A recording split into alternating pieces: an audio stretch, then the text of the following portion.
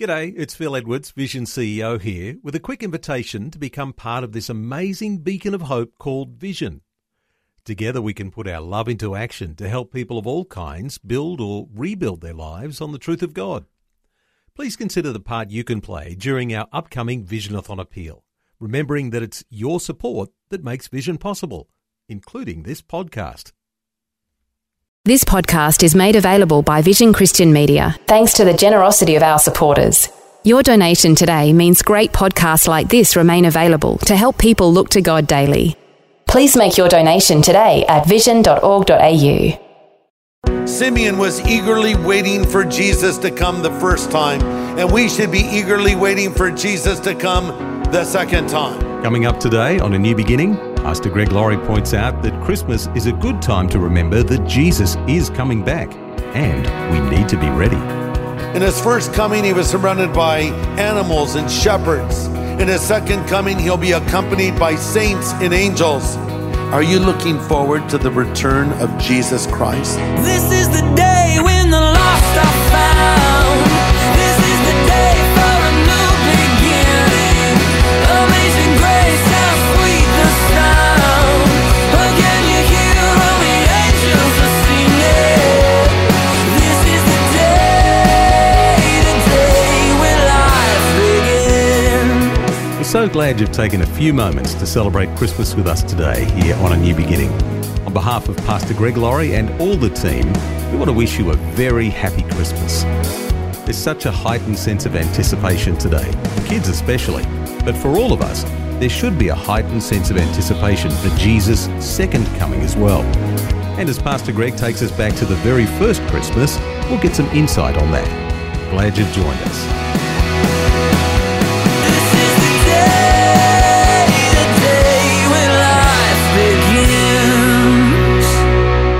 I want to talk about two people that are sort of unknown folks in the Bible that were waiting for the first Christmas.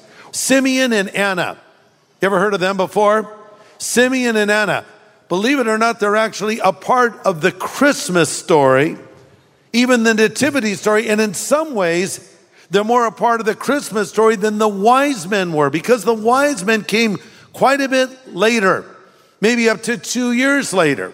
The Bible says they came to the house where Jesus was, not the manger where he was born. So let me show you where these two fit in to the Christmas story. Kind of big picture timeline. Remember, the angel Gabriel came to Mary, and it was revealed to her that she would become the mother of the very Messiah. And so now the Son of God has come into the world. The message is given to the shepherds. So let's see what they said. Luke chapter 2, verse 9. Suddenly an angel of the Lord appeared among them, and the radiance of the Lord's glory surrounded them. Imagine. They were terrified. And the angel reassured them, don't be afraid. He said, I bring you good news that will bring great joy to all people. The Savior, yes, the Messiah, the Lord, has been born today in Bethlehem, the city of David, and you'll recognize him by this sign. You'll find a baby wrapped snugly in strips of cloth lying in a manger. Suddenly the angel was joined by a vast host of others, the armies of heaven, praising God and saying, glory to God in the highest heaven and peace on earth to those with whom God is pleased. The shepherds said to each other, let's go to Bethlehem. Let's see this thing that has happened, which the Lord has told us about. We'll stop there.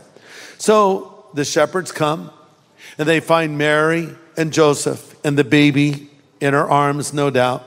The wise men appeared a little bit later. I already mentioned a couple of years later. Listen to this. The next event in the nativity story is 8 days later after the birth of Christ, when Joseph and Mary take Jesus into the temple.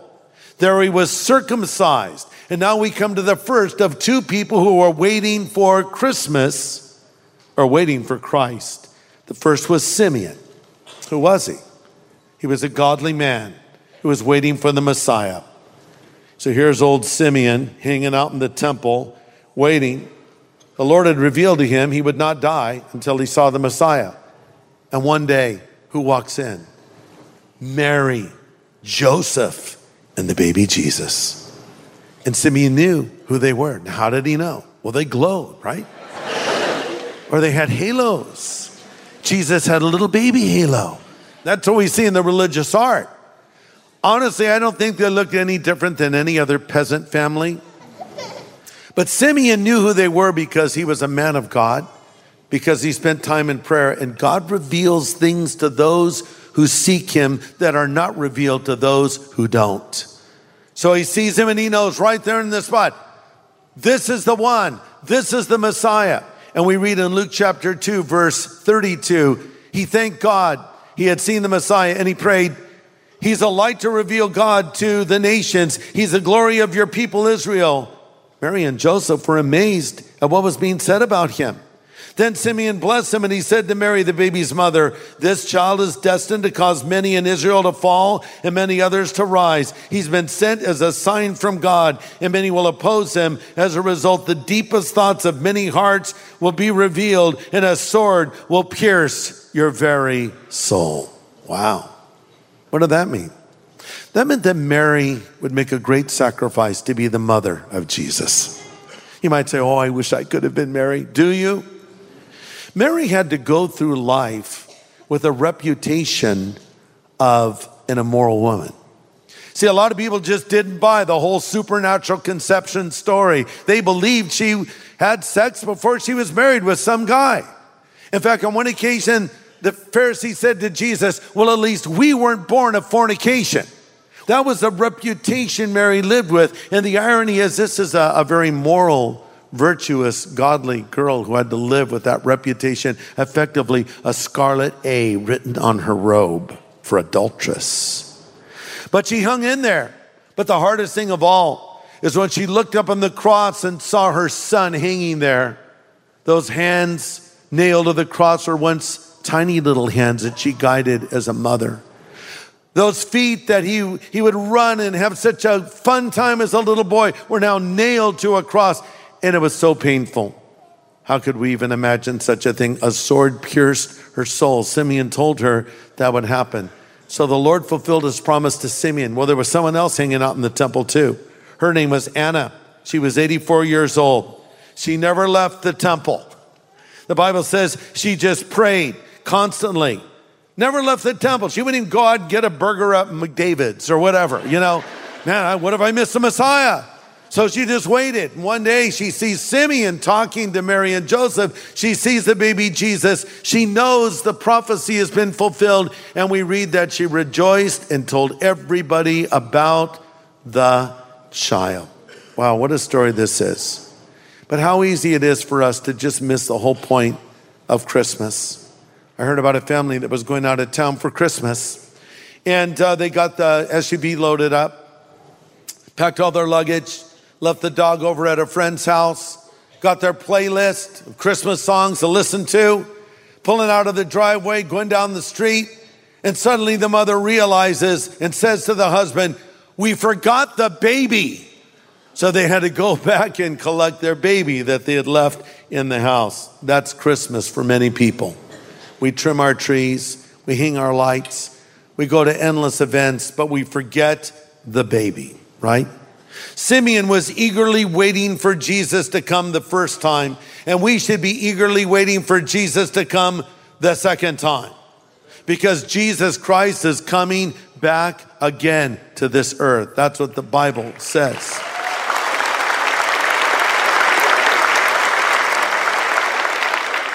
The first time he came in a manger, the next time he'll come back in glory. In his first coming, he was wrapped in swaddling cloths. In his second coming, he'll be clothed royally in a robe dipped in blood. In his first coming, he was surrounded by animals and shepherds. In his second coming, he'll be accompanied by saints and angels. In his first coming, there was no room for him in the inn. In his second coming, the door of the heavens will be open to him.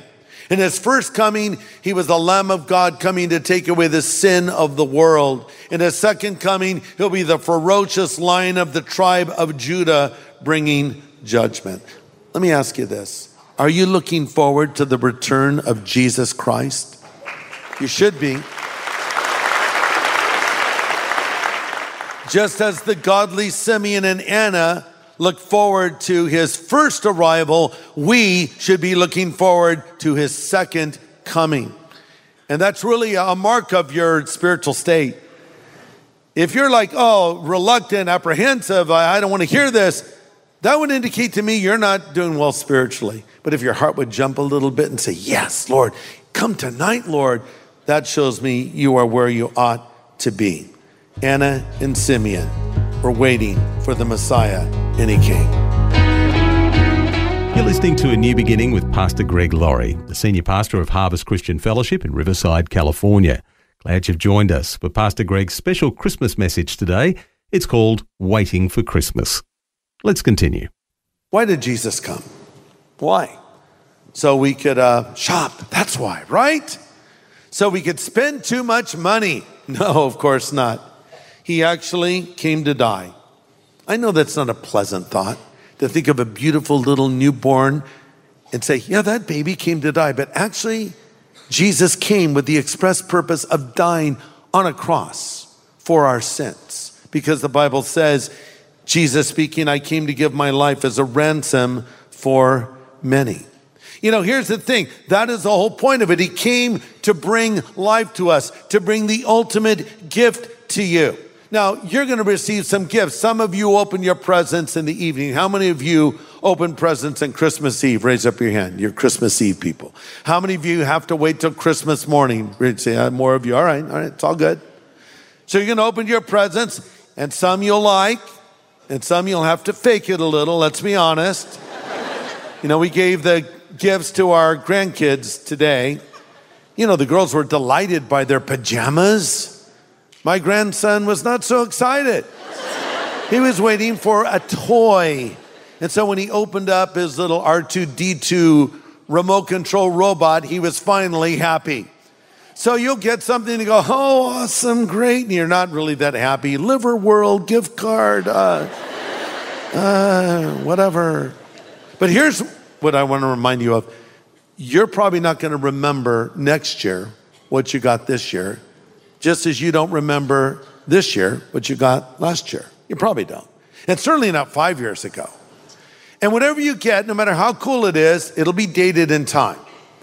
You know, maybe you got the latest gadget, cell phone, combination cell phone, drone, toaster, and robot, right? It just came out. It's brand new. And it has a, 80-inch screen that comes out somehow with the most megapixels. Give it 3 months, something else is coming, and your thing will be dated. Or your outfit, no matter how cool it is, styles change. You won't remember those things. And there might be some things that you have that have been given to you that don't mean that much to you now. Maybe a drawing by your child or a card written by your grandchild. But then as years pass and those other gifts are forgotten and you pull that little card out, it touches your heart. And if your house was on fire, you would take that thing out of there, maybe before anything else, because it's valuable to you. Some gifts become more valuable with the passing of time. When you're a young person and someone says, if you become a Christian, you'll go to heaven when you die. You're like, great, but that's a long ways away because I'm young and you're old. So maybe you're excited about it, but I don't care. All right, I get that. You know, when I became a Christian, to me, the most appealing thing was I could have life in all of its fullness. And I've experienced that life. But as I get older, that whole eternal life thing is starting to become a little more interesting to me now. Because pretty soon I'm going to be cashing that one in. And I have loved ones that have already gone to receive that reward from God. And so that becomes a more precious gift with the passing of time. And I don't want us to miss this point.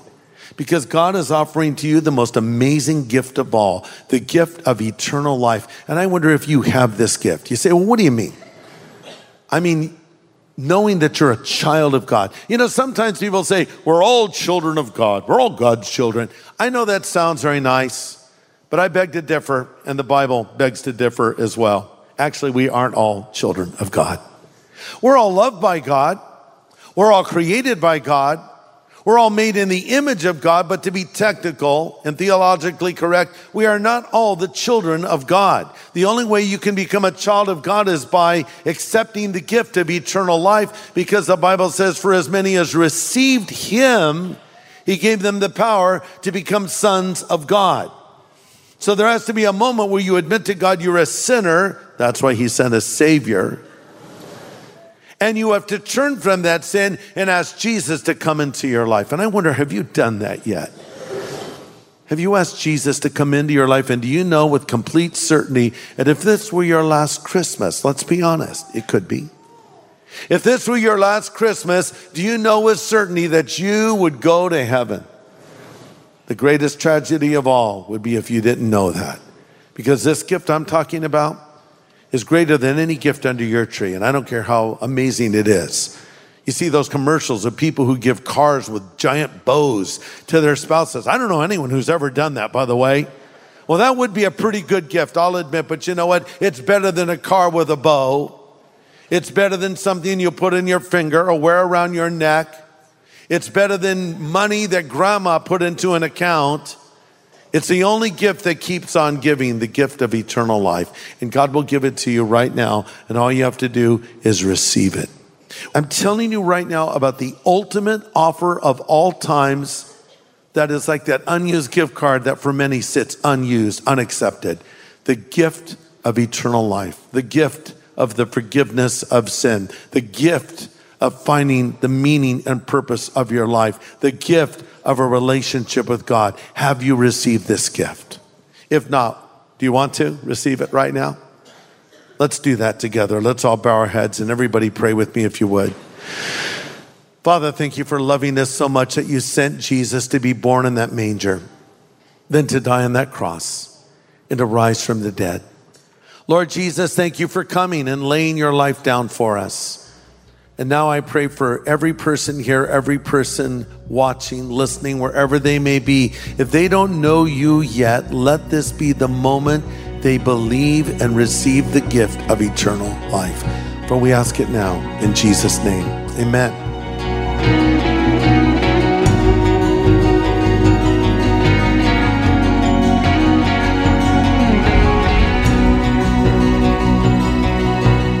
An important prayer from Pastor Greg Laurie.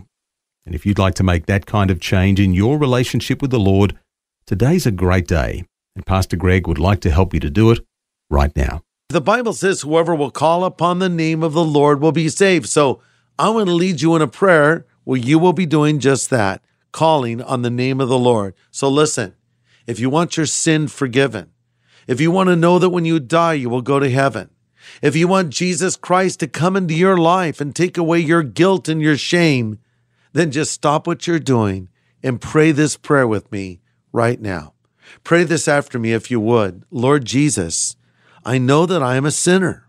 I have broken your commandments. I have fallen short of your standards. But 2,000 years ago, you died on that cross for me. Then you rose again from the dead. So Jesus, come into my life and be my Savior and my Lord and my God and my friend. I choose to follow you from this moment forward. Thank you for calling me and accepting me and forgiving me. In Jesus' name I pray. Amen. Amen. And we'd love to help you by sending out something called our New Believers Growth Packet. It's a great way to get started living as a Christian. We'll be glad to send it to you free of any charge or obligation. It'll help answer some of the questions you might have and help you build a solid foundation for your faith. Just ask for the New Believers Growth Packet when you contact us on 1-800-00-50-11. Well, next time, Pastor Greg takes us to the real reason that Jesus came. We'll stand before the cross at Calvary and consider how Jesus suffered on our behalf and why. That's on Monday. But before we go today, a special greeting from Pastor Greg, wishing everyone much more than just food and family and cheer this Christmas.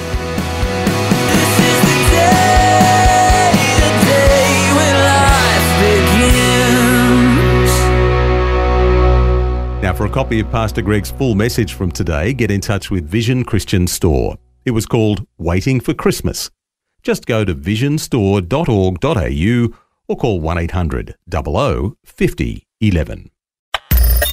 Thanks for taking time to listen to this audio on demand from Vision Christian Media. To find out more about us, go to vision.org.au.